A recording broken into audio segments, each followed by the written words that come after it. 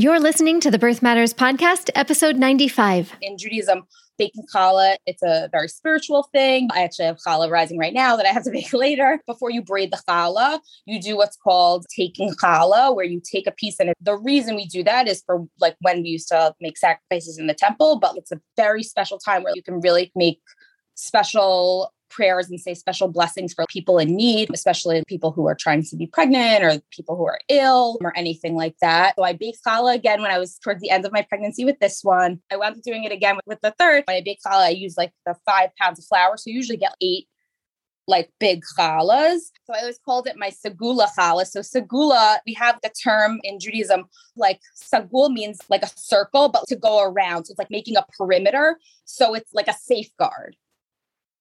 So when I would get to the end of my segula challahs, like they were like my special ones, I made them while I was pregnant. They had my extra special spiritual connection blessings.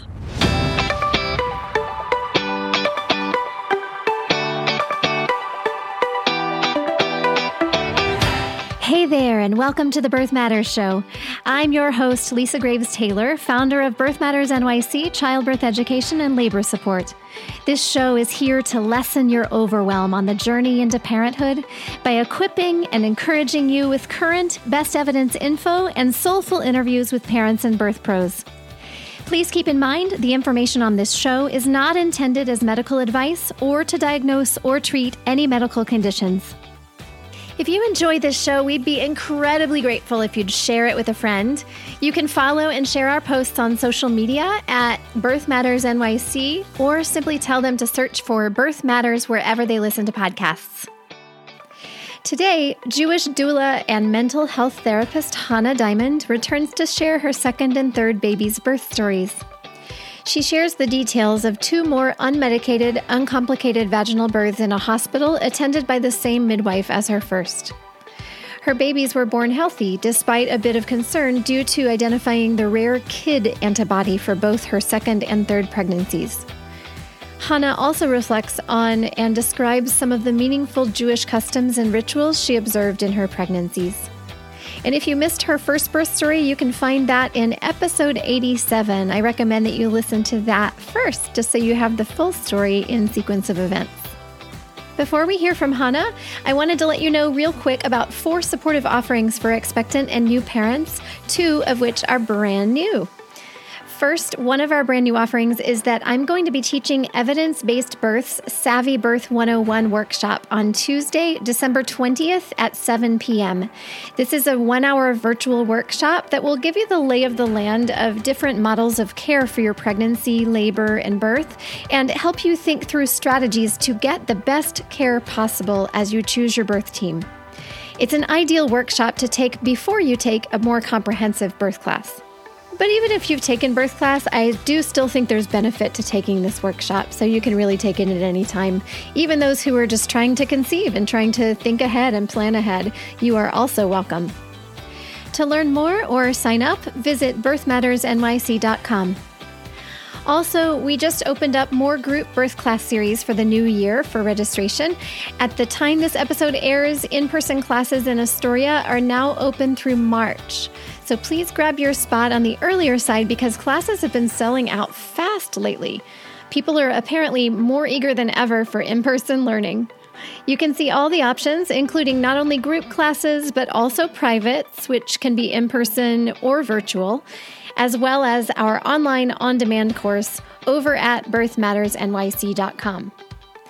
Finally, I am excited to share another new offering with you. We doulas of East River Doula Collective are always brainstorming about different ways we can foster community and support for expectant and new parents. We're continuing our Be Held postpartum support group, and the next round for that will start in January. In the last few months, we also started offering WhatsApp groups organized by due quarter to East River doulas and Birth Matters clients. But I'm really excited to announce a brand new offering of an early pregnancy support group called Becoming. This group is most well suited to folks who are in their first and second trimesters and will be facilitated by several doulas in our collective. There's been such a good amount of interest that we pushed up the start time from January to December, so please be sure to sign up soon if you're interested, or share with a friend who's in their first or second trimester of pregnancy. Both Be Held and Becoming are 6-week cycles, so hopefully there will be ongoing opportunities if you're listening to this episode later. Please visit eastriverdoulas.nyc to learn more or subscribe to our email list at birthmattersshow.com. Okay, now let's hear from our very own East River doula, Hannah, sharing her second and third baby's birth stories. Welcome back to my good friend and doula sister, Hannah. Hi.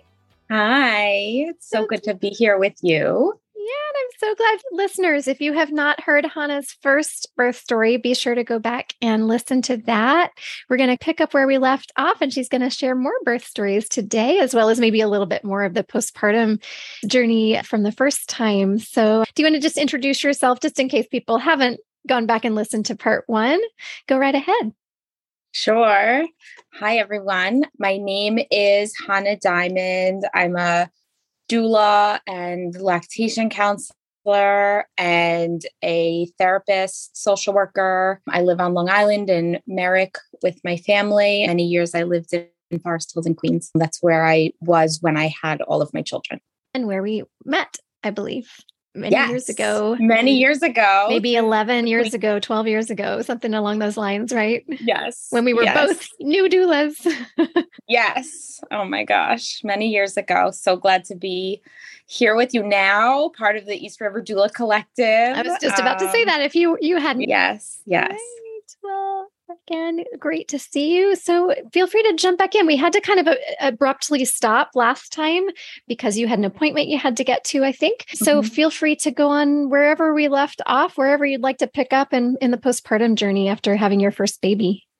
Sure. So while I had a really trying pregnancy in terms of my mental health with my first, I was really grateful. I had a good postpartum experience. I mean, I don't want to say it was great. It was definitely hard, but it was truly, I felt really supported and I felt really good. My daughter was born in April. My mom came just as she did for my oldest sister who had children before me. She would come every day for about the first week to 2 weeks, early in the morning. My mom's a real early riser. She always wakes up probably somewhere around 5 a.m. So she would come early in the morning. She would always come with the coffee in hand. And my mom really always said she learned from her mom that she would come and my job was to sit and hold the baby and she would do everything else. So she would do the laundry and she would do the dishes and make sure that I had something to eat. And my husband was also home with me. I think he got like maybe 2 weeks off for paternity leave, which at that time felt like a lot. I don't know. This is like predating all of the family leave, New York paid family leave stuff. So like my husband having 2 weeks off felt like enormous. Like, oh, what a terrible state of things. I will say I worked at the time, I worked full time for the largest health and human service agency in New York, and we received 5 days of maternity leave. Cue eye roll. That was that. Exactly. I will never forget looking at that on my pay stub, 35 hours. So I could exhaust all of my sick and vacation time, which I had accrued quite a bit. So I think I wound up being able to I got 6 weeks of disability, but because we were a very large agency, we would get paid a fraction. I believe this is how they did it. They would look at everyone's pay scale and it would be like an average. So I was paid like a fraction of what my normal salary was. I want to say that I had accrued maybe 2 months of vacation that I could exhaust. Yeah, I think it was 2 months. And then I wound up taking like a month of unpaid that we felt like I could manage because I was guaranteed my position back, even if I took some unpaid time. 2 months, that's quite a bit of accrued leave. Did you save that? Intentionally. For a while. I worked for the same agency that my sister did. And I remember when I got the job, I started working in 2009 and I had my daughter in 2012. So over that time, when I got the job in 2009, my sister said, I actually started working a month before I got married. She said, I know you're not thinking about having a baby, but start accruing your time now. Brilliant. That was really smart. So I did. So, I mean, how sad is it that from 2009 till 2012, I was accruing time for a maternity leave. Was it all work and no play whatsoever for 3 years? Literally the day I didn't take any time, even through, having a really hard time, feeling really depressed. I was really hard on myself about not taking sick time, not taking vacation days because I knew I wouldn't get it. I worked up at my plan all the time. I worked right up until the end. You shouldn't have had to do that. Yeah, it was awful. But I knew I would have about 3 months. So I was home and it was good. It was manageable. My daughter didn't sleep. I didn't have a good sleeper at all. She napped all the time. That wasn't a term when I had her, but now when I hear it, I'm like, oh yeah, that's exactly what she did. Fully breastfeeding went well. I didn't really have any struggles. I also come from a family where we were really well supported. My mom breastfed all of us. My sister breastfed as long as she could. And I felt very supported from my family in that regard. And my mother-in-law would come, I think once a week, those first few weeks. She would come all the way from New Jersey and she would, super helpful. Everyone, really, I'm very lucky. I have a really supportive family. We didn't know what we were having in terms of boy or girl. And Josh's brother and his wife, who we're very close with, have 3 girls that are older. We have identical twin nieces. I remember even before I was pregnant, my sister-in-law saying to me, I'm not telling you, I'm not pushing you in any direction. She said, but do you want me to save baby clothes for if and when you need? And I said, yeah, I love hand-me-downs. I don't want to spend money on anything.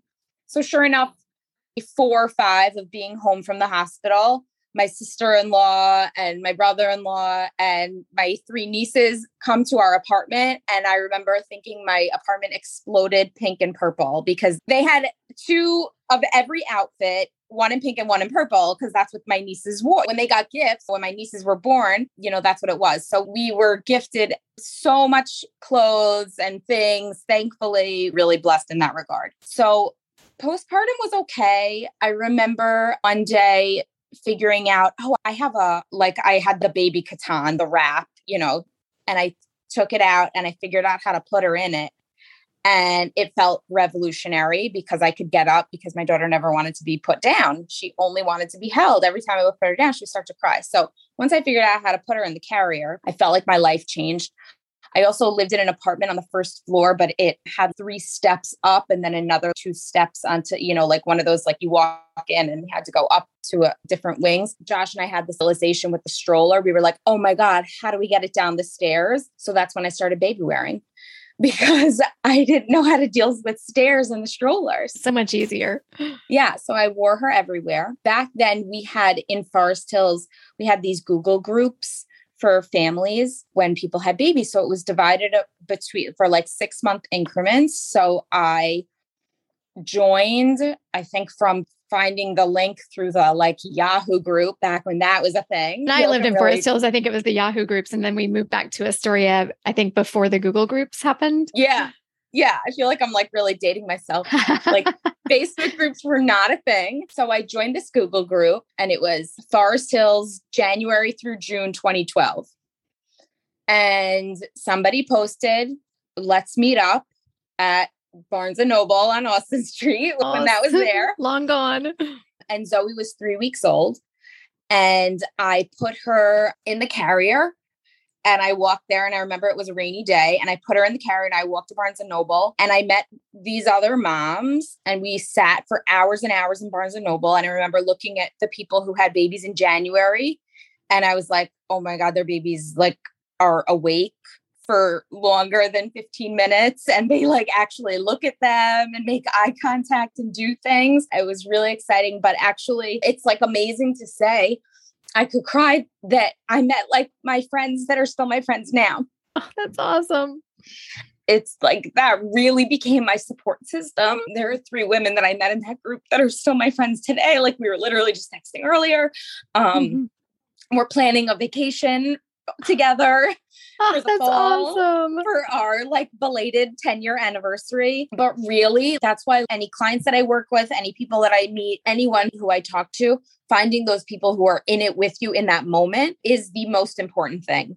And I think that's why me as a therapist leading postpartum support groups is some of the most meaningful work that I can do, because having people who know exactly how you're feeling in that moment is unlike anything else. And my friends now, we joke that they met me and they didn't even know Zoe existed because she stayed in the carrier the whole time. Like a little, I remember actually walking out of Barnes and Noble and being like, oh my gosh, I've just leaked through my shirt because she was so sound asleep. I didn't take her out to nurse or anything, but I had the best time. Like hearing other people talk about what you are experiencing is so validating. So my group met regularly.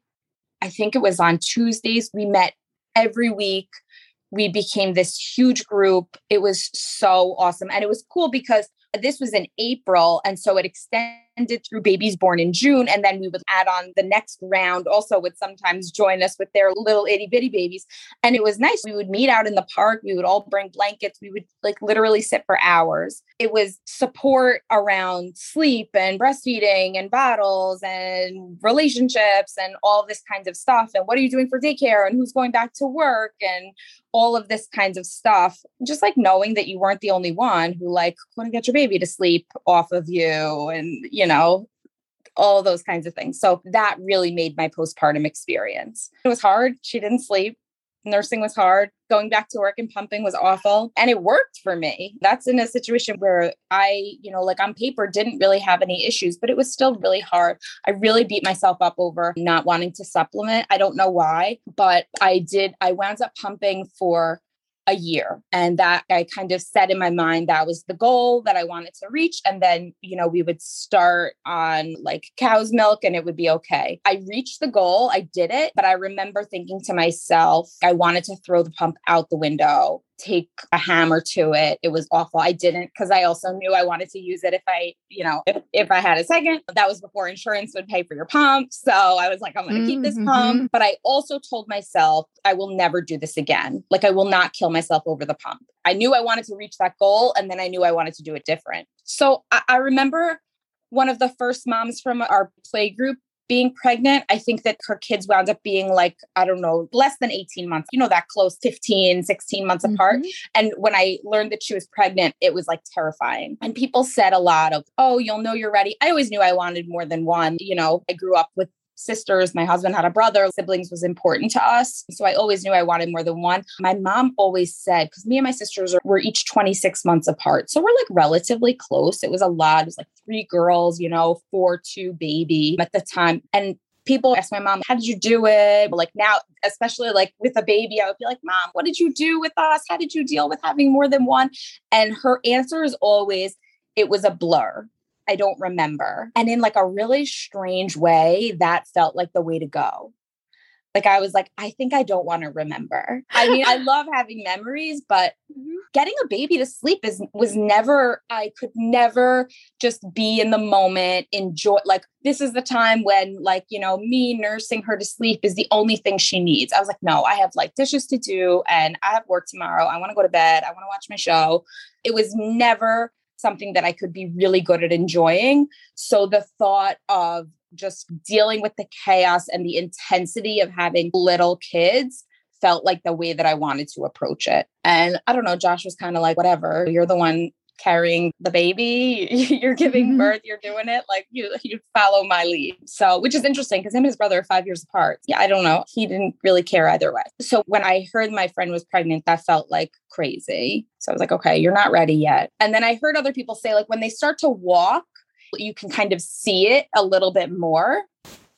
And that did resonate. Once Zoe walked, I think she walked at maybe like 14 months or so.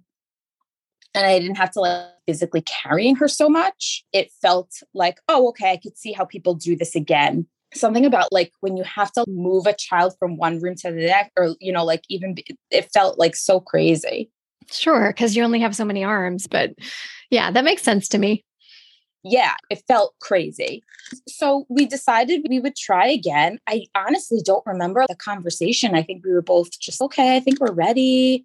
Let's go for it. Thankfully, I got pregnant pretty quickly. I never like really tracked ovulation. And we really tried like maybe a couple times.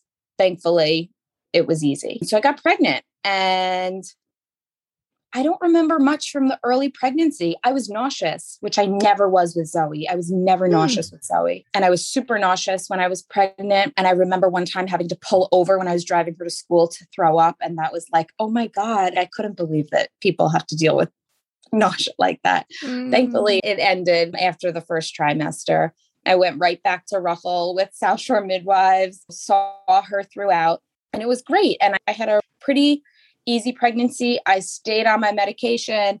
I stayed seeing my therapist. Having my friends and my group was so helpful. I had one of my close girlfriends. She had a second a little bit before me. So that was really helpful. And I think that but when people say that you're so busy, you don't even realize, with the second, that's really how it felt. Like all of a sudden I was 20 weeks. Josh would come with me to every appointment with Zoe, like every appointment with Rachel, he would come and like through, like the 20-week sono and all of that. And I remember scheduling the 20-week sono for like some random morning that I could go.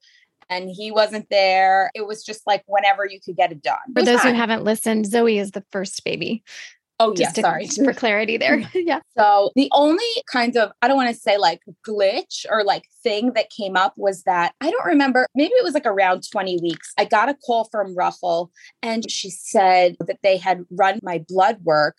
I think that she had wound up running it a little bit late and that they found this, and I'm going to do a very bad job of describing it because I still don't understand exactly what it is because I do not have a science brain. And that's why I will never be going to midwifery school, among other reasons. So we'll look together and maybe find some explanation to link in the show notes. Apparently, I developed what's called the JKA or KID antibody. It came as a result of being pregnant with Zoe because it's something that came from Josh. So because Zoe has half of Josh's genetic makeup, it was something that he carries that then developed in me. And now I have this antibody, which required further monitoring. I had to go and have my blood checked several times to check my titers. That's what they were looking for. And the risk there was like a wide range of risk. Rachel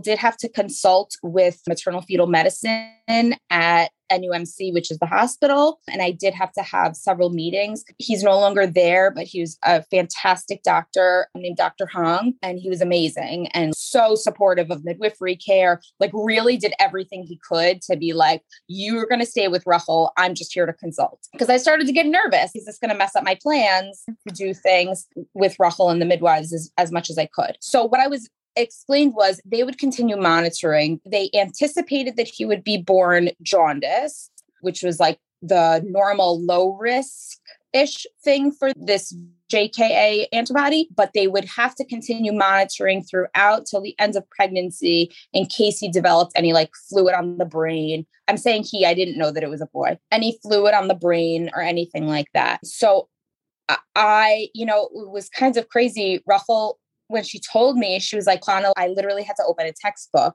I didn't know what this was. It's so uncommon. They were surprised when they saw it come back because with my last pregnancy and up until then, everything had been so super normal. So, I wasn't that concerned. I felt really well cared for. When I met with Dr. Hong, he like really explained like everything would be fine. He really didn't want me going past 40 weeks because he explained that thing that's happening on the inside, like they only have a limited amount of information around what's happening on the inside at that point, like throughout the pregnancy. So if they felt like, baby's 40 weeks, they'd rather be able to know what's going on with baby on the outside. So they were really confident because I gave birth at 39 weeks. So they were like, you're probably not going to go till 40 weeks.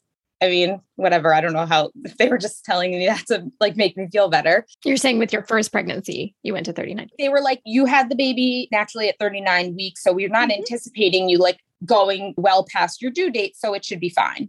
Mm-hmm. So I was like, okay. So the only thing that was really disruptive was that I think at 35 weeks, I had to go for weekly sonograms. And that got super annoying because I had to go to the hospital to do them in the clinic and they couldn't give me an appointment. It was like, we do sonograms between the hours of blah, blah, blah. And I had to always wait and talk to Dr. Hong.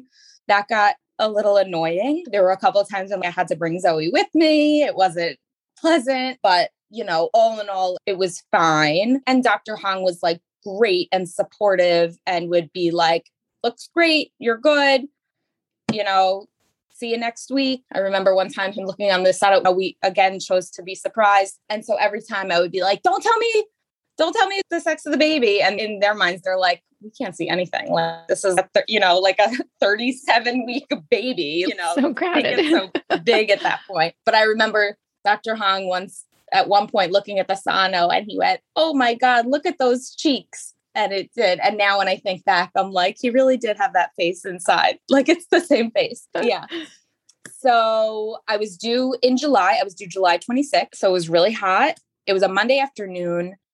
And we were at the playground in the evening. I remember seeing my friend, my girlfriend, and I was super pregnant. And I had an appointment with Rachel that night, on that Monday night. And I went and I think she asked me, do you want me to sweep your membranes?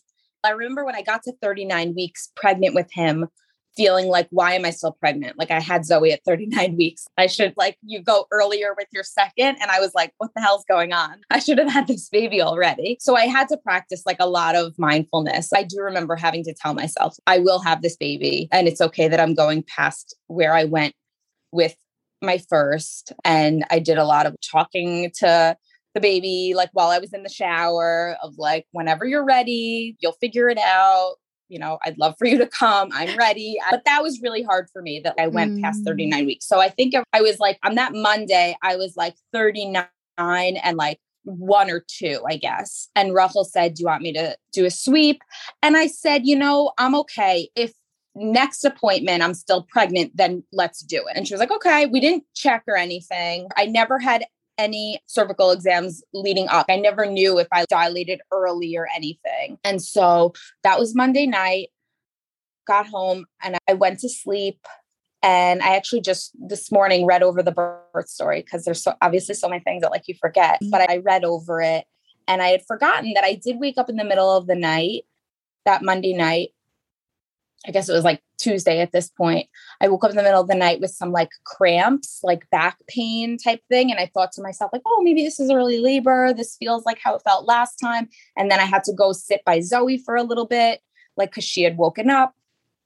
And then I remember I came back and I finished packing my hospital bag because I had made sure to pack the bag because we hadn't packed it the first time. So I was I'm going to pack this hospital bag and be really prepared. And then it subsided and it was fine. And I went back to sleep. And then Tuesday morning, I woke up and it was normal morning, got Zoe dressed, got me dressed, was headed to work for the day. So I dropped Zoe at daycare.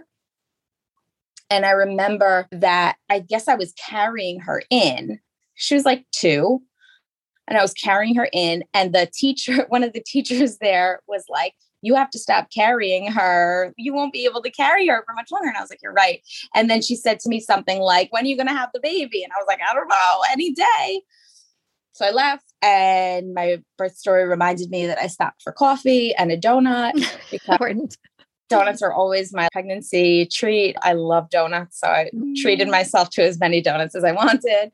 A pregnant couple in class last night brought Greek donuts for everybody. Ooh. One set with Nutella and one set with honey. I don't think I had Greek donuts before. They were so good. Have you ever had one? No, that sounds amazing. Now, when I visit clients in Astoria, I know exactly what I'm going to go get. Sounds so good. Yeah. So I treated myself to a donut. And at the time, and for many years, I worked on Ward's Island, which is connected to Randall's Island. So I would always stop at the Dunkin' Donuts off the Grand Central, right by LaGuardia. That was my place. The girls knew me. So I would stop there and then drive onto the island. And I remember driving onto the island and getting on and starting to feel crampiness, real discomfort in my back and being oh my God, if I have to deal with this all day sitting at my desk, I'm going to be miserable. I was like, you know what? I'm just going to email my supervisor and say I'm taking the day. And if it subsides, I can always come in and be in by 10 o'clock and I wouldn't even have to use the day. And my supervisor, who was the same supervisor, she was so understanding, didn't care. If working remotely was a thing, she would have let me do it, but it wasn't a thing then. So I pulled over, emailed my supervisor, I'm going to take the day. and just turned around, drove off the island.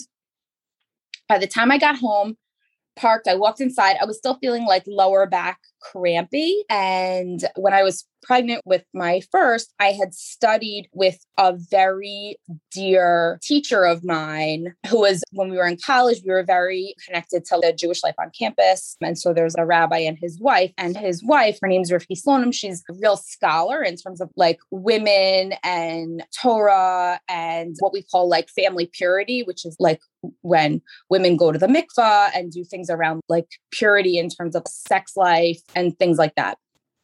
I'm not explaining it well because it's hard without getting deep into all of the rules and regulations. But there's also a lot of customs around being pregnant and safeguarding for a safe pregnancy and things you can do and what to prepare for. So, I mean, I consider myself pretty spiritual, and I love that. I had studied with her in college about a lot of this stuff before it was at all personally meaningful. And then when I was pregnant, I studied again with Rivki. We would like do like phone sessions, reviewing all of this stuff and what to do. And one of the customs that some people include and that I always felt really connected with was the custom of in early labor, like when you first feel yourself going into labor, having a lock and a key and putting the key in and unlocking it and kind of saying a personal prayer for safe, healthy labor and delivery. That is so cool. Yeah, I had it. I think I did it with Zoe. I don't remember, but I remember having the lock and the key and I like kept it in a safe place. And when I got home from work and I was getting myself together and knew that things were brewing, I took the lock and the key and I unlocked it and I said my personal prayer. May this be like safe and healthy and me and the baby should be okay. Can I ask, this is such a silly, nitpicky question, but I'm envisioning, like, is it a special lock and key? Is it just any lock and key? No, it's just, I literally went to the hardware store and it's just like a small, like that when you turn the key, it like pops open. Yeah, like you would use on luggage or something. Okay. I wasn't sure if it needed to be something ornate, antique. It could be anything. It could truly be anything. So I had that lock and key. Something else that I did beforehand was when I was pregnant with Zoe, I actually, towards the end of my pregnancy, I think I was like 37 weeks pregnant. I baked challah with a friend of mine, and baking challah, it's a very spiritual thing. I actually have challah rising right now that I have to bake later. Before you braid the challah, you do what's called taking challah, where you take a piece. And the reason we do that is for like when we used to make sacrifices in the temple, but like it's a very special time where you can really make special prayers and say special blessings for people in need, especially people who are trying to be pregnant or people who are ill or anything like that. So I baked challah again when I was towards the end of my pregnancy with this one. I wound up doing it again with the third. I would always call it, then when I would bake it, when I bake challah, I use like the 5 pounds of flour. So you usually get 8 like big challahs. So it lasts for a while. So I always called it my segula challah. We have the term in Judaism that when you make a segula, it's like sagul means like a circle, but to go around. So it's like making a perimeter. So it's like a safeguard. So like I would always, when I would get to the end of my segula challahs, like they were like my special ones. I made them while I was pregnant. They had my extra special spiritual connection blessings. Love that. So I baked my challah. I got home. I unlocked my lock and key. And then I was like, you know what? I'm going to get the ball. So my ball was like buried deep in the back of a closet, probably like in my doula bag. So I got out the chair and I'm like climbing and I'm like rummaging through. And I remember thinking in my head, if I'm not in labor, this is going to put me into labor, as I'm like blowing up the ball, all this stuff. I finally blow up the ball and it's still early. It's probably, 9:30 in the morning and I'm bouncing on the ball and I was starting to feel things more intensely. So I think that was when I called Josh and I said, like, I think things are picking up. You might want to head home. And I actually was just talking with him and he goes, you got mad at me when I said I'll leave in 5 minutes. Then I was like, no, you don't have 5 minutes. Like, right now, please. Leave. So 5 minutes, doesn't seem like long to him. Right. And he probably was saying, sure, let me like close my computer. And I was like, don't wait 5 minutes. So I had planned for my sisters were going to be my doulas. Gail was probably like the third person that I told that I was pregnant. And I asked her if she would be my doula. Summertime is super busy for Gail, which I knew because her husband's a teacher. So they usually have vacations planned and things like that. So she was like, I can't guarantee that I'll be there. And I was like, don't worry. I know you will be there with me in spirit. Like, it's fine. But I asked both my sisters that they would be there with me because I felt like they are not trained doulas, but they could be the support that I needed. So they were like, sure. And remind me, had they had given birth before you? My oldest sister had, my middle sister had not yet. Okay. So Josh was coming home and I was bouncing on the ball. And I think I texted my sisters, I think something's happening, but I'm not really sure because I was still in that mindset of, I don't know, maybe this is it, but you know, it was it. So, and I think I also texted Rachel and she was like, okay, sounds good. So things really started to pick up. At one point I got off the ball and I think that I read him that I had written down, I called Josh to be like, you better be on your way. And in my head, if it went to voicemail, that meant he was on the subway and I was going to be really mad. like I cannot believe this. But he picked up and he was like huffing and puffing. And he was like, I just got out of a cab. I'll be there in a second. And I was like, okay. And I felt like, like he knew to take a cab. Don't take your time, sir. Not when she was mad about 5 minutes. Right. Can you imagine? Yeah. He was like, oh, I got stuck on the E train. Wise man. Right. So he came in and by that time I was like deep in labor. We had this like tall tower fan and I was like just leaning over the tower fan. It was also July. So I was so uncomfortable. And I think I said to Josh, I want to go to the hospital. I don't want to do this in the car if it gets worse. He was like, okay. So he called Rachel, told her we were going to head to the hospital and told my sisters we were heading to the hospital. I remember walking out of my apartment and it being so strange that it was like daylight and I was seeing people. And I was like, I'm in labor. How is this happening? They're just going for an afternoon walk. I think it was probably around 10:30, 11 by this point.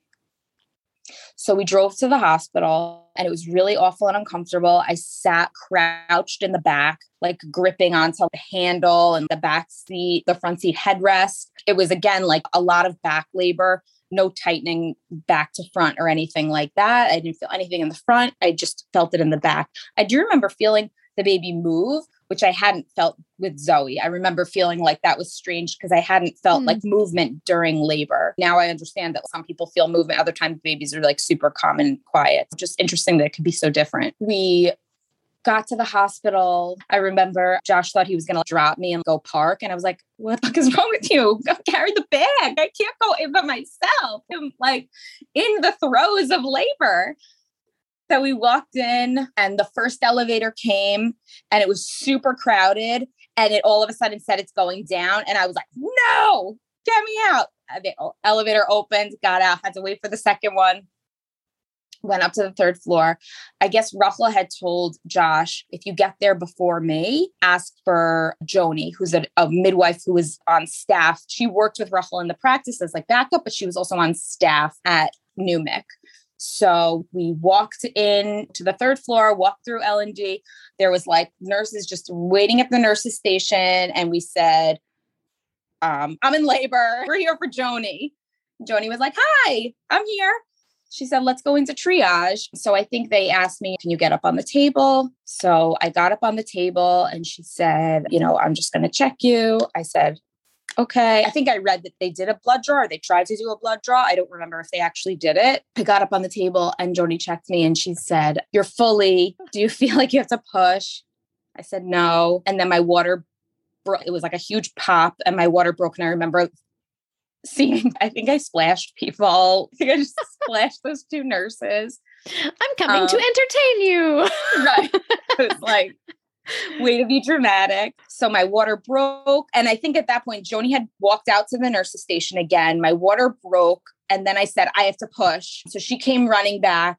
And I pushed maybe 3 times and he was born. And I said, it was funny, I didn't remember this, but I reread in the birth story that after the first push, I said to Joan, I want to announce the sex. Like I wanted to make sure that she knew that because I want to do it the same way. And she said, okay.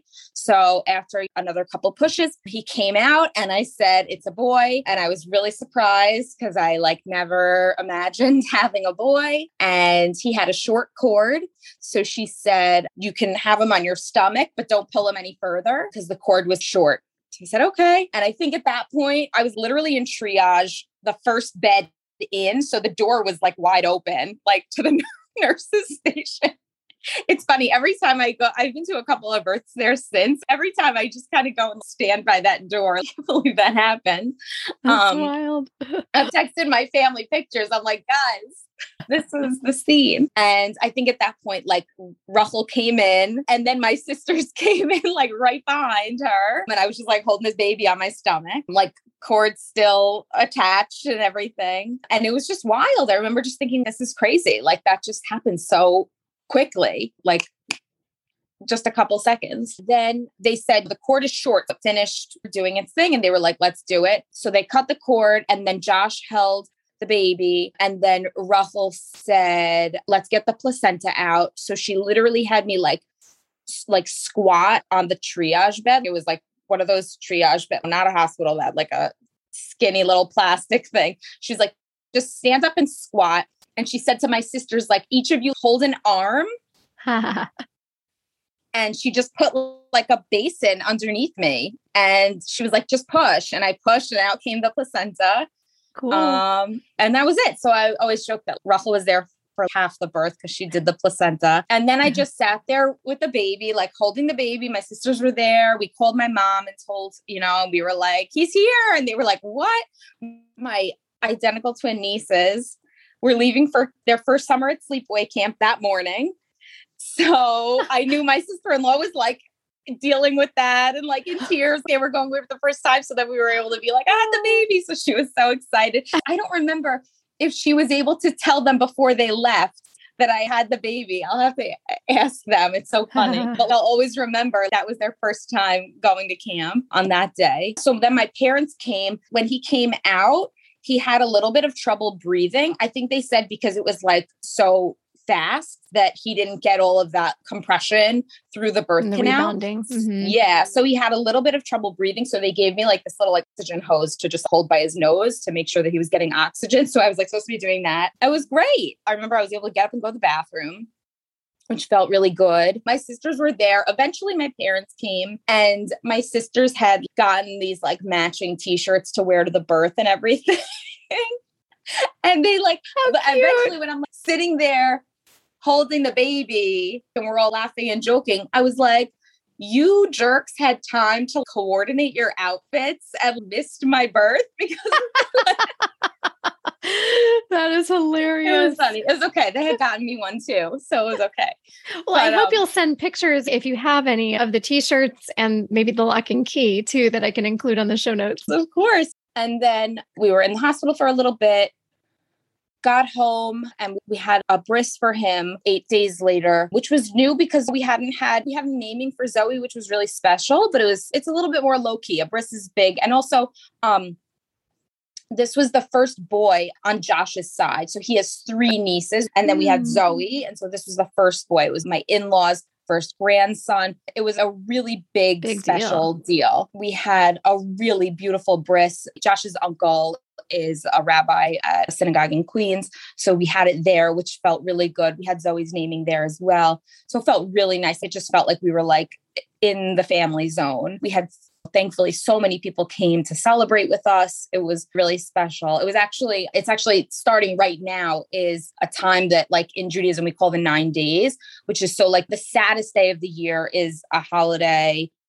It's the 9th of Av, the month of Av, which is when we commemorate the destruction of both temples, but also a lot of other just like really awful, difficult times in Jewish history. So we mark times leading up to that day, the 9th of Av. So we have the 9 days, which is like when the month of Av starts. So actually it's starting, I think today is when it starts. There are a lot of things that are like prohibited during that time. You're not supposed to just do things for fun. You're not supposed to go to concerts, live music, go to movies, things like that. And just to comment, we're recording this on July 29th. For listeners, because it won't air today, of course. Right. Yes, absolutely. So it happens in the summertime always. So the bris was during the 9 days.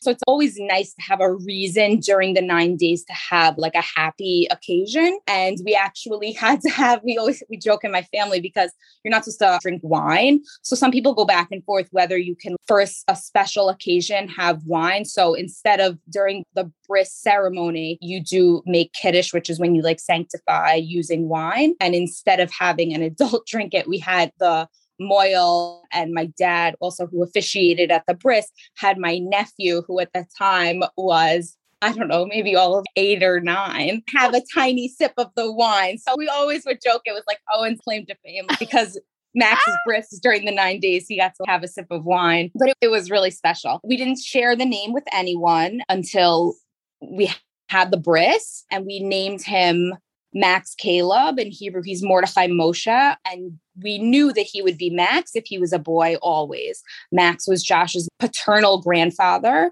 who passed away when he was pretty young, but everyone in the family, I think my nieces, if any of them would have been boys, they would have been Max as well. So his full name was Max Diamond. So it's very special that we got to have a Max Diamond again in the family. And Josh shared with me some memories that he had of his grandfather. He was a very committed Jew, always made it to synagogue, felt that was very important. So yeah, so we were really excited to name him Max. It was a really nice time. And I remember having a really good time. My friends were able to come to the bris. It was, I think that because it was summertime, people were a little bit more lax with their schedule. So we had all of these people there. It was really special. And then I got home and I felt like I was hit by a bus. I bet. I was just thinking about that. Although I was thinking it's kind of nice that this was your second time around, given we usually heal a bit faster, bounce back a little faster than we do the first time. So do you think, I don't know, but still, I'm sure it's exhausting still, just For like sure. on day 8 after giving birth, my goodness.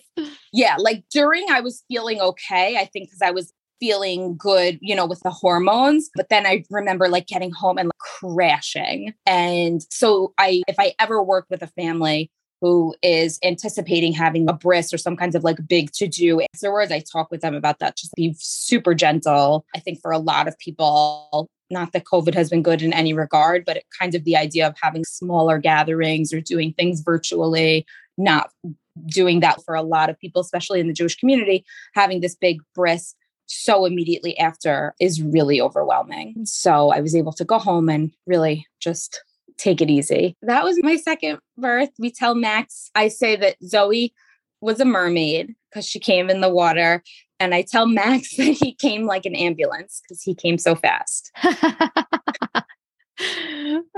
That's what he knows. And my postpartum time was very similar to Zoe's. Like it was, I think he was a little bit better of a sleeper because Zoe was so terrible. So I remember like eventually when I got to the point of being able to take her to daycare, I would drive her to daycare, that I was always in such shock that he was calm in the car. We had like 10-15 minute drive to daycare. And Zoe, when she was in the car, she was either screaming or sleeping. There was no in between. So I remember with Max being like, oh my gosh, this 10-minute drive every morning is going to be awful. And he would just stare out the window. And I was like, oh my gosh, babies can do this. So different from one child to the next. So different. I had my placenta encapsulated again. I wound up using, did you ever know her? She is in an NYC. Her name's Amethyst. Yes. Yep. We did a training or two together. She was like just such a special kind person. I remember, I want to say Josh brought her the placenta. I think that's what it was. He brought her the placenta and then I think she delivered it. I remember having her in the apartment and she was like so kind and so sweet and so supportive. And she told me that she got the most chill vibes from this placenta. Ah, how interesting. I am really not that kind of person.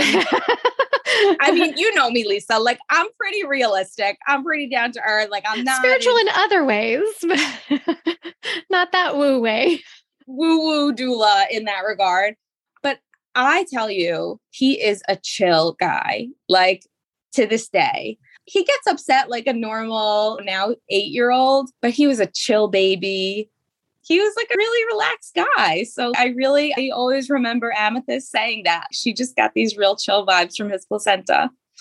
That's so cool. Yeah. Do you happen to remember, especially given you did it the first and second times, maybe third as well, what was the procedure? Was it pretty easy for you to get your placenta from your hospital, or what did that look like, if you recall? Yeah. My midwife knew. So she would say, after I gave birth to the placenta, she would say, we're keeping the placenta. They would put it in a container and put it on ice, and it would go to postpartum, or maybe it would stay in L&D. I just remember each time having to swing by L&D to retrieve the placenta before we left. So it was pretty easy. I mean, I didn't have any issues that they would like want to send it to pathologies. But yeah, I remember having to go by and wait a little bit and be like, I'm waiting for my placenta. They said, they said they have it, blah, blah, blah, blah, blah. But just having to be really clear and direct about it. And the other question is regarding the antibody issue. Was there an issue with jaundice, or were there any issues? Oh, yeah. Good call. Yes, he was jaundiced. He didn't need the light therapy. They discharged us. They did say he was jaundiced. They were concerned with his numbers, but we knew that he was going to be jaundiced. So they discharged us and had us come back the following day to the NUMIC clinic so they could check him. So we did that. And his numbers were getting better. It was really annoying to have to go back to the clinic because we had to drive back to the hospital, and we had to bring Zoe because I couldn't drive. I had to go because I was nursing. So we all four of us had to go. It was super annoying. So they really encouraged us to bring him back the following day or like in 2 days. And actually, Josh really didn't want to. He felt like it was overkill, and he was really confident that things were getting better because his numbers were going down. So he was like, no, we're not going back. We're going to follow up with our pediatrician. And he called the pediatrician and asked them and gave them the numbers and everything. I do remember going to Quest in the neighborhood and doing another blood draw for him. I just remember because it was like really awful to be there with a teeny tiny baby and them having to be, who is the best phlebotomist for this situation? Yeah. But they did it there. And thankfully, between Josh and our pediatrician also was in communication with the clinic at NUMIC and was like, nope, this baby's under my care. It's totally fine. So that was good. And I just, nurse. And he was fine in the end. I was going to bring that up, that you knew as a doula to be nursing as frequently as possible, not only just because that's just healthy in general, but to get rid of that bilirubin. Yeah. And within a week, he was fine. Yeah. Thankfully. So yeah, I think that's all the pieces of that story. Wonderful. Well, do you want to go ahead and share your third today, or do you want to schedule another time for that? It'd be 3 episodes. It's up to you. Gosh, it's like a lot of Hannah. I love it. More Hannah, please. You know what? Let's do his. It's not, that poor third baby doesn't get that much attention. Yeah. Understood. He was a surprise, not as planned as the others, but we were very excited. So Zoe and Max are 2 and a couple of months apart. Max and Isaac are about 3 and a couple of months apart. So Isaac was a bit of a surprise, but a welcome one.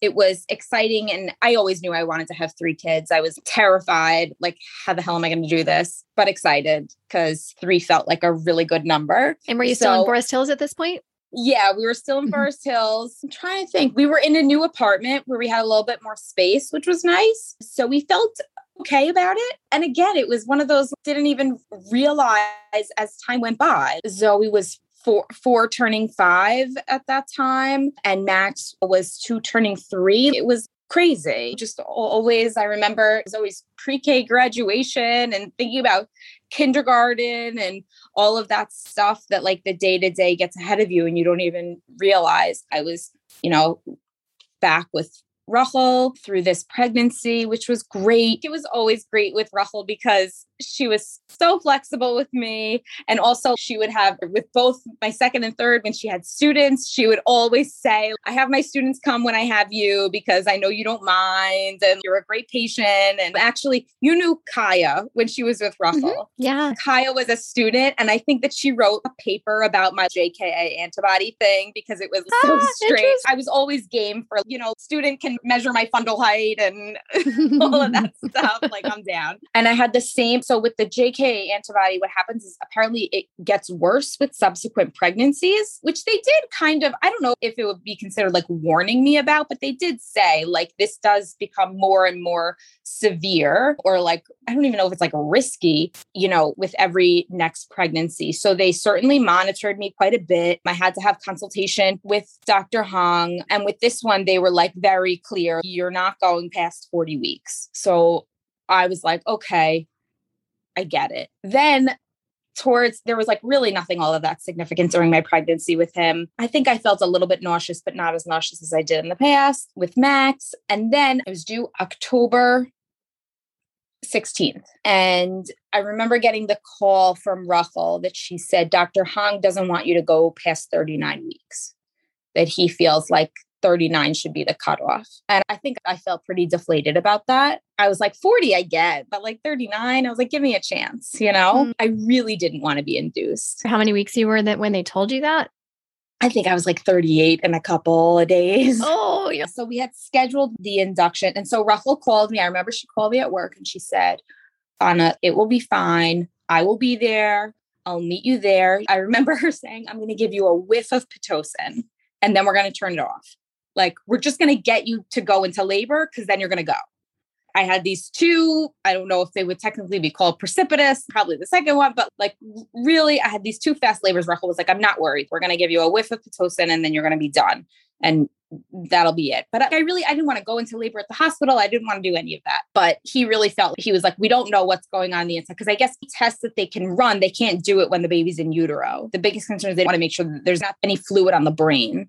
He was like, we can't really determine that from a sono. So it's better if we have the baby on the outside. So I think that was on a Monday. And so the plan was that I would be induced, I guess, that next day or that morning, the next morning. So I told myself I was going to work a half a day and then take half the day and just do things like whatever. I don't know, go get my nails done or I don't know, chill out, do whatever I wanted to do. So that was Monday when they told me that plan. I went home and it was, this is what I remember. It was Columbus Day, or, what we used to call Columbus Day with that bullshit. And so Zoe was home because she was in kindergarten. So she didn't have school, but Max had daycare. So I picked up Max. Josh had been home with Zoe all day and we had a normal evening. The plan was, I think I would work half the day the next day and then be home. And then I guess that night we would go to the hospital and start the induction. I think that was the plan. So we got home, blah, blah, blah, normal evening, and put the kids to bed, ate dinner. And then I got in bed and it felt like a gush, not like a water breaking gush, but just like a little gush. And I remember going to the bathroom and looking and seeing some like bloody show. And I was like, oh, hooray. Okay. Something's going on. So if I have to go get like a little bit of pit, I'll be well on my way. Awesome. Went back to bed. I fell asleep. I woke up probably, I think it was like, 11 or so with some crampy discomfort. And I was like, oh, this doesn't feel good. And then Max woke up in his bed and I had to go sit with him. And when I reread the story, I had to go sit with him. And he wouldn't even let me just lay on the floor next to him. I had to sit on the side of his bed, and like rub his back. And I was sitting there playing on my phone and contracting, having back labor and being like, what the fuck? This is what it's like to have a third baby. I can't even go labor in peace. And you're like, where's my chill baby? I want my chill baby back. Seriously. Right. Like now's not the time to. So I finally did that. He was asleep. I went back to my room. And I got the ball and I was like, let me bounce on the ball for a little bit. And I remember I put on Friends and I was like, oh, I'm still laughing. This is still early. I'm good. And then after a while, I told Josh and I was like, okay. And I think I texted my mom. I think things are starting. Just so you know, the plan was that my mom would come to my apartment and stay with the kids, if we had to leave in the middle of the night. I texted Rachel, I think things are starting. And I think she was like, yay, super excited that we wouldn't have to deal with the induction. And eventually I couldn't deal with the ball anymore. And I was like pacing a little bit. And then I went into the shower. And I went into the shower and I remember I like squatted in the shower and I had a huge contraction. I remember I just have this memory of squatting in the shower and having this enormous contraction and being, oh shit, this is it. Any doubt I had in my mind that I was in labor, gone. I know this is it. So I got out of the shower and I was just like pacing. And I said to Josh, I want to go to the hospital. We got to go. He was like, okay. My mom's on her way. So he was like, I'll go put the bags in the car and pull the car around. I was like, okay. So I put on clothes. And he had left and I was just pacing in my dark living room. I remember walking from the front of my apartment all the way to the end where we have the windows that looked out, just walking back and forth and breathing and doing a lot of horse flips and that kind of thing. And I think I said to Josh, I don't think my mom's going to get here in time. I need you to, we got to go. And so we had a friend who lived around the block and we had told him, if we need, we'll call you to come. So Josh went to get the car, called Ira to come to the apartment. And then at that point, I was like, I can't even wait in this apartment anymore. And I was like, I'm just going to go wait for Josh on the sidewalk. So I walked out and I went down. And as I was leaving the doors to my apartment, I saw Ira run to us. And in my mind, I remember thinking, thank God he's running. Can you imagine if I saw him like casually? You would not have been pleased. I'm like, dude, I'm in labor. So he like ran in and I was like, my mom will be here soon. He was like, okay. And he just went upstairs and I walked outside and it was like, it was like around, I want to say like 2:00 in the morning. I thought it was middle of the night. Okay. Yeah. When labor started, I think that first gush of bloody show that I felt was somewhere around like 10:30, 11. So this is 2:00 in the morning. So I waited for Josh. He finally pulled up. And of course, we had gotten a minivan because we didn't have any other way to fit 3 car seats. And I opened the door to the back. And I remember thinking, this car is so high up for me to get in right now in this crazy discomfort. So I had to hoist myself in. That sounds really difficult. And I sat on the edge of the seat, the passenger second row seat, like the bucket seat there, holding the headrest while he drove to the hospital. And I kept saying, I remember saying to myself through every contraction, and they were all again back labor, saying, I can do this, I can do this, I can do this, like that, like over and over again was like my mantra. So I said that over and over again. And finally, when we got off the highway and we're pulling in, when you get to Newmick, you make a turn to the right. We were waiting at that light and Russell pulled up right next to us in her car. And she rolled down the window and I rolled down the window and she said, how you doing? And I said, good. And she said, do you have to push? I said, no. She said, okay, good. I'll meet you in there. She's like, yay, I made it before the placenta. Totally. That was like our whole joke the whole time. She was like, third time's a charm. I'm going to make this one. I was like, you better.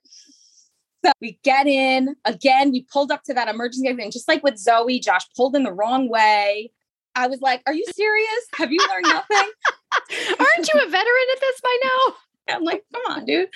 So we walk in and I remember walking through the doors and there were people at the front desk and the door wasn't working. And I was like, please open the door. I felt like I was like that woman in labor. Finally, we get in, we walk up, get in the elevator and go up. I feel like Russell might have even been in the elevator with us. We all walked in. She took me right into triage. She said, give a urine sample if you can, change your clothes, then come and we'll see what's going on. So I was able to do that, got on the, had some big contractions, got on the table and she said, fully water's bulging. She said, as soon as this water breaks, you're going to have the baby. I was like, great.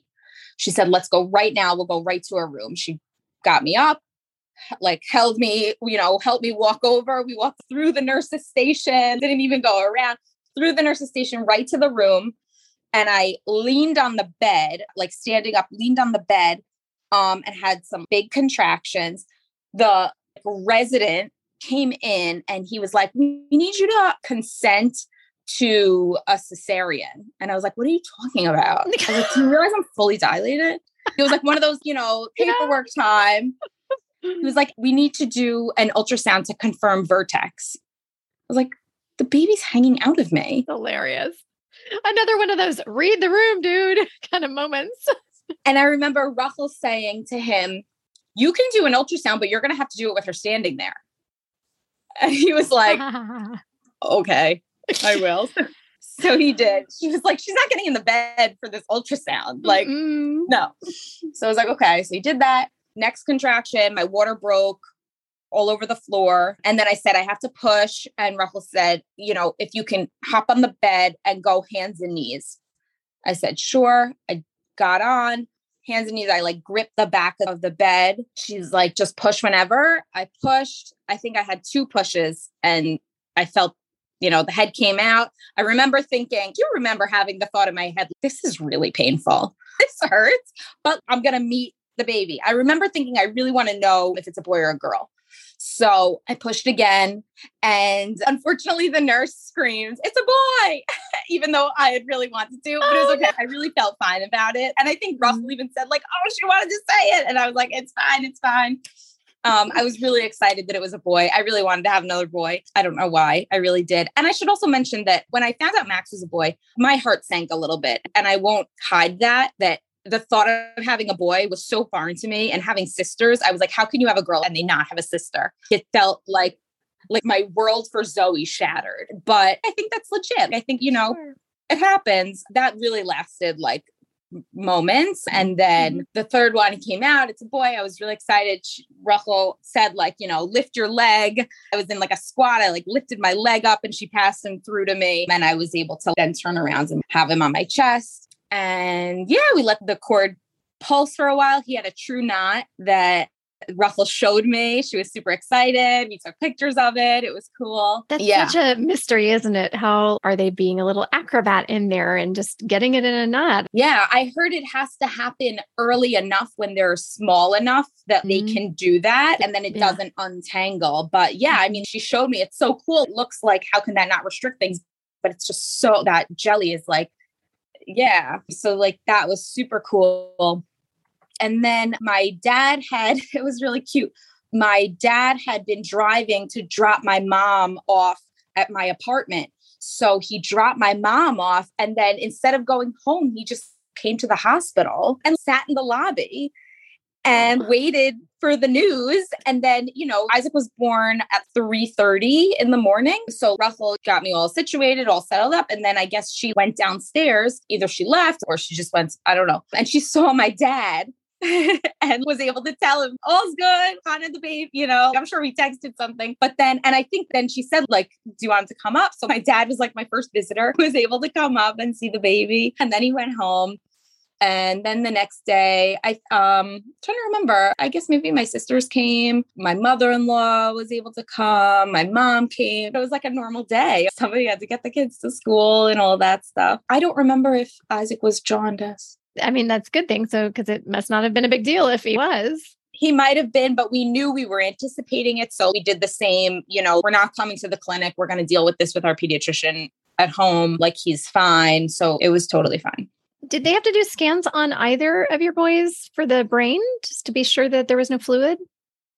No, I guess they said when they came out and peds looked at them and everything looked fine. They said everything looks great. And then, so we went home and it was really nice to be home. We had, a bris again that also was beautiful, but exhausting. I noticed, I would say like a week into nursing that he would get very fussy at the breast after a little while. And I remember nursing him and seeing him scream, and inside his mouth, seeing that it looked really tight, like his frenulum looked really tight, and it really concerned me. So I did call a lactation consultant. I called Heidi Ramirez because I love her. She came over and she took a look and she said that she thought it was a tie. She consulted with an IBCLC. And so I did take him to Dr. Siegel, and he wound up having a tongue tie and a lip tie that I had corrected, which made things much better. He was gaining perfectly fine and I didn't have any discomfort. And I'm thinking that it's because it was my third time nursing. So I had a well-established milk supply and I was used to nursing, but I could tell that,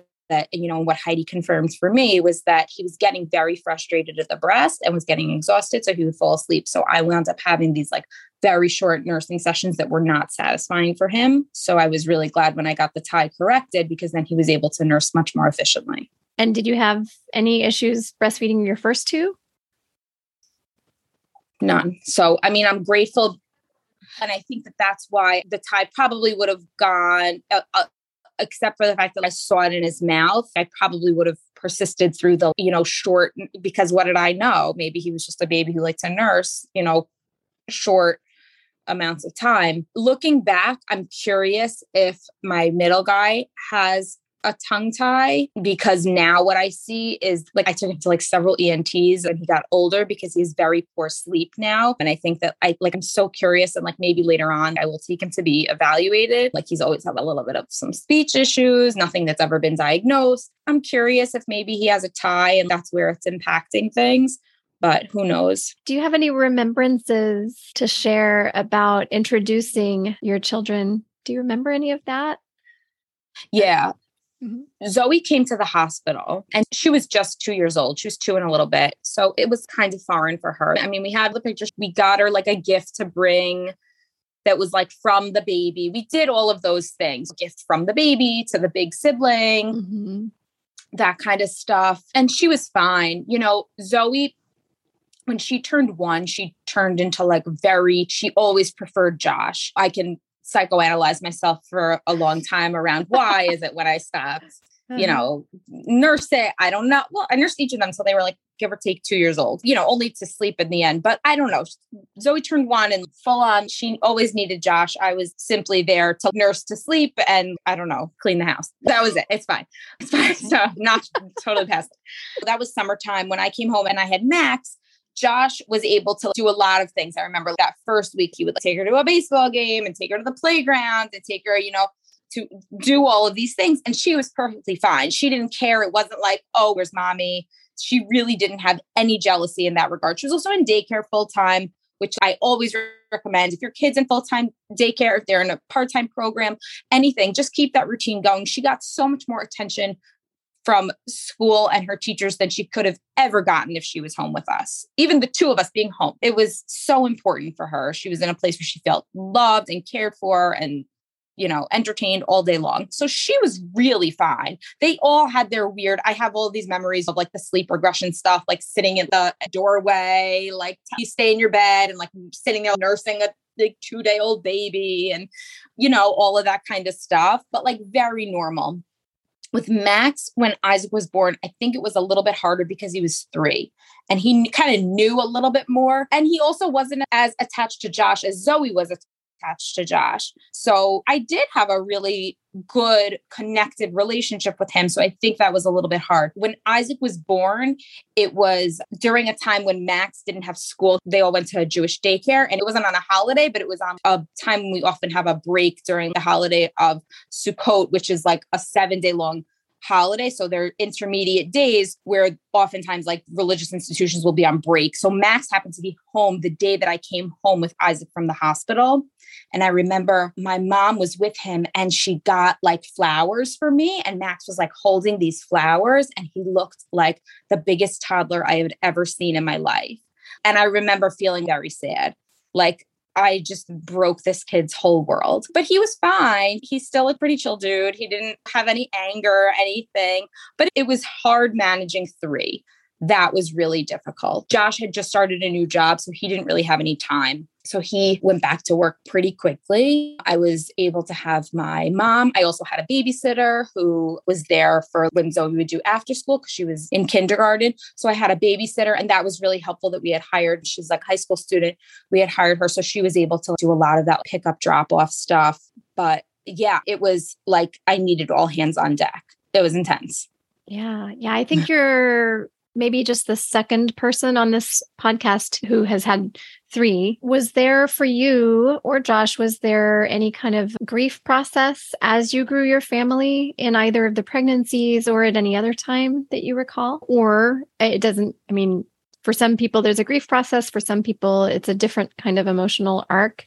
And just any observations if you haven't. I don't know if it was grief, but that being said, I knew I wanted to have 3 kids. 3 felt, and maybe it's because I come from a family of 3. When I had 3, it felt really good, but it was really draining. My postpartum time, like immediate postpartum, that first 12 weeks was like super normal, but I got sick, like physically sick. I think I had strep throat twice in that first year that Isaac was born. And I literally felt like this kid knocked my immune system out. I am really done. I never get sick. I would get a cold, but I would feel okay. I remember Isaac I'm trying to think, this must have been Christmas, New Year's time, I think. And I got strep throat and I never felt so sick in my life.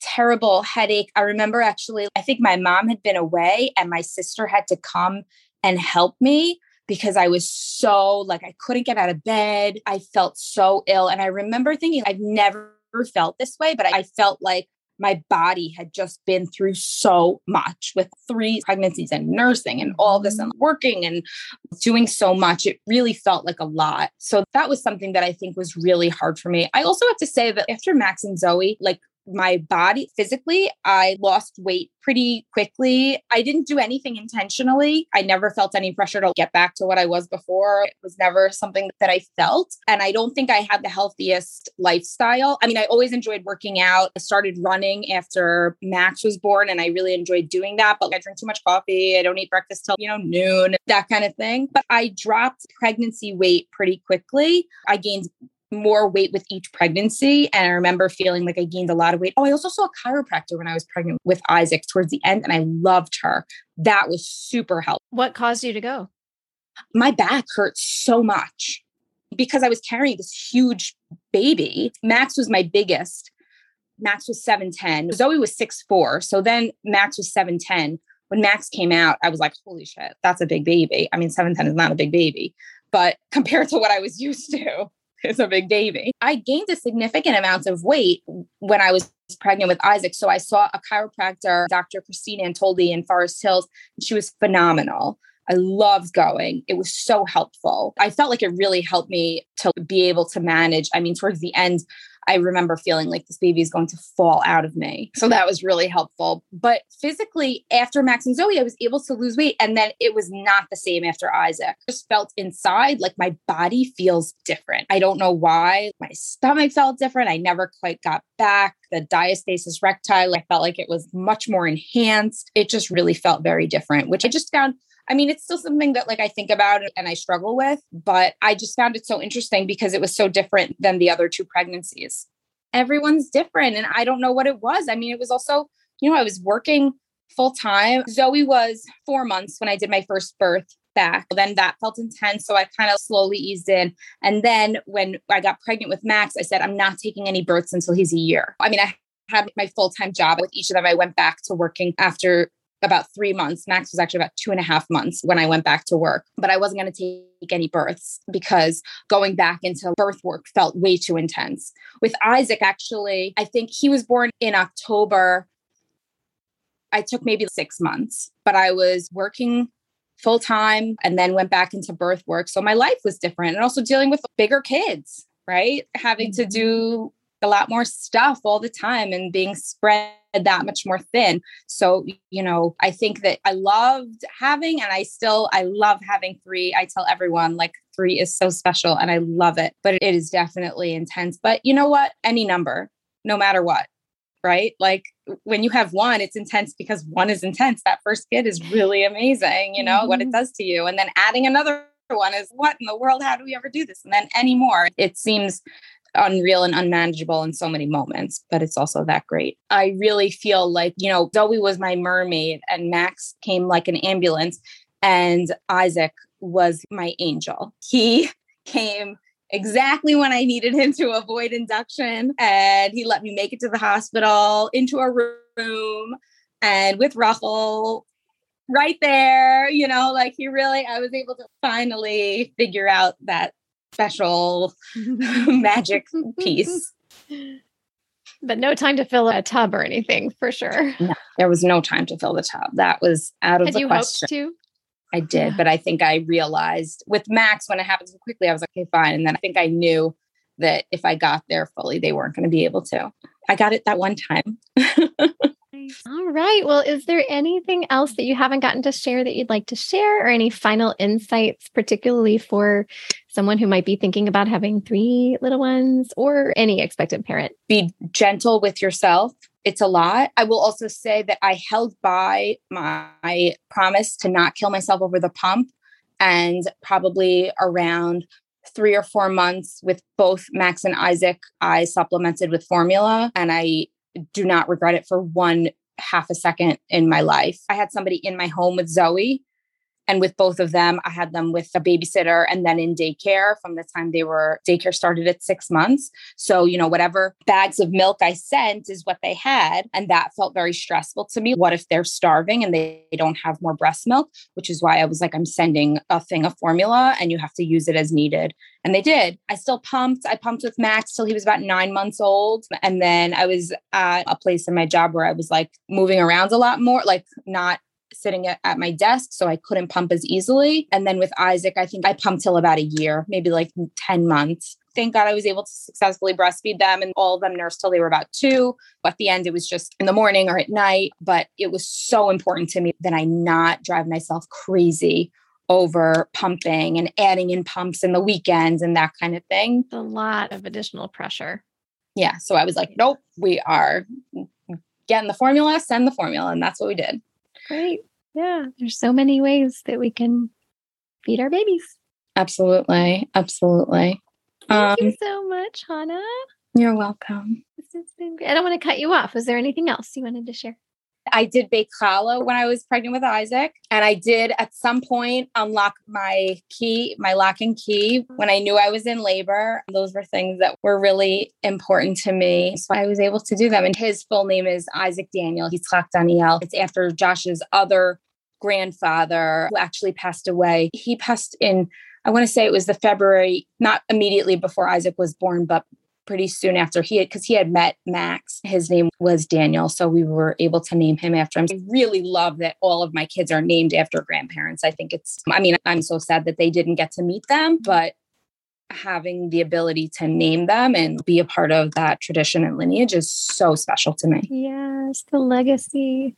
Oh, yeah. I love it. Thank you so much in particular, I just love the Jewish traditions that you shared. There's something really beautiful and mysterious at the same time. Now I want to go read more about some of the things you shared and gain a deeper appreciation for it. Thank you for sharing that. You're so welcome. There's a wonderful book called Expecting Miracles. I'll share the link with you. And it's all about stories of Jewish people giving birth and how they included lots of different stories, lots of different types of birth and ways that it happens, but ways to include different pieces of mysticism and spirituality and observance into labor and birth and parenting. I read the book when I was pregnant with each of them, just to bring me into that sacred space. It really is such an incredible thing. And, as a birth worker, being able to literally see a soul enter this world, not that everybody that I work with is observant or spiritual in any regard, but for me to be kind of like in the presence of, even just from a science background, how miraculous birth is. Agreed. I can't wait to read that book. Thank you for mentioning that. And I'll be sure to include that in the show notes for anyone who's interested. All right. Well, I'm sending you love, Hannah. Thank you again so much for sharing your baby's 3 sacred birth experiences and all about your journey surrounding those births. Really beautiful. Nice to hear. Thank you so much. Always. Thank you, Lisa. Thank you for having this platform for me and everyone else. All right. So this was a pretty long, although wonderful episode given 2 birth stories were shared. So the only thing I wanted to say a couple quick things about are the true knot in the umbilical cord and the coating on the cord called Wharton's jelly. As Hannah mentioned, a true knot is thought to develop very early in pregnancy. Usually they think around 9 or 10 weeks, when the baby is tiny and is swimming around so much that a knot forms in the cord. They occur only about 0.3% up to 2% of the time. The vast majority of the time, the knot is inconsequential in terms of any issues for the baby. This is thought to be thanks to the coating on the outside of the umbilical cord called Wharton's jelly, spelled Wharton, which is a very protective cushion. Another really cool thing to know about this gelatinous layer is that it seems that when the umbilical cord comes out of the aquatic environment of the womb and the Wharton's jelly is exposed to dry air, this causes the baby to start breathing with their lungs for the first time. I also like to point out that another benefit of Wharton's jelly is in the fairly common occurrence that a baby is born with what's called a nuchal cord, in which the cord is wrapped around the baby's neck or sometimes some other part of the baby's body, many people think it sounds very scary when that happens and are concerned about baby's well-being. However, the vast majority of the time, this too is entirely inconsequential and causes no oxygen deprivation for baby, once again, thanks to the Wharton jelly cushion. In fact, my midwife I worked with for my second baby's birth reframed this whole idea in a much less scary way. Her theory is that the cord wrapping around the baby's neck or another part of the body is nature's way of protecting the baby from something called cord prolapse, in which the cord comes out before the baby. Cord prolapse is a medical emergency, but is very rare. And probably one reason it's rare is that, particularly if a cord is on the longer side, it very commonly will wrap around the baby in some non-harmful way. Also, since the topic of a short cord came up in Hannah's story, the average length of an umbilical cord is around 19 to 21 inches, or about the length of a newborn baby. But of course, it can sometimes be shorter or longer than that. Most of the time, the cord is long enough for baby to come up to the birthing parent's chest right after birth, but occasionally, if it's a little short, we'll have to hold the baby lower on the abdomen until the cord is cut. If you're enjoying this podcast, would you please kindly leave a review and subscribe or follow? It would be so helpful to help more growing families and birth pros find us. All right, here is a sneak peek of what's up next time. And I do want to point out that this next story is shared by a local pelvic physical therapist who was praised by another parent in a previous birth story. Here you go. So my baby was very active.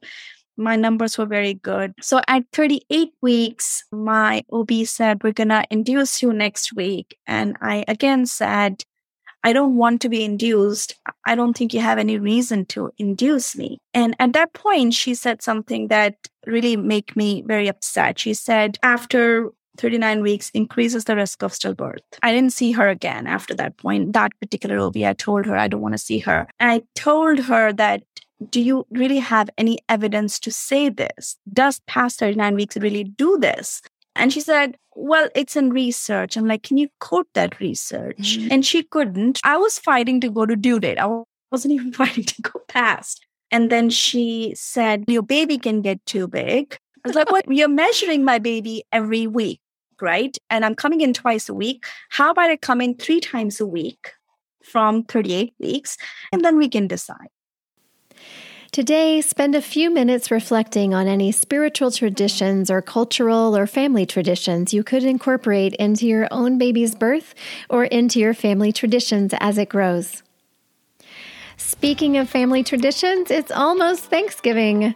As we approach the holidays, I'm sending you all the gratitude for listening to the Birth Matters podcast. I hope you have a wonderful, nourishing Thanksgiving. We'll see you next time. Be well.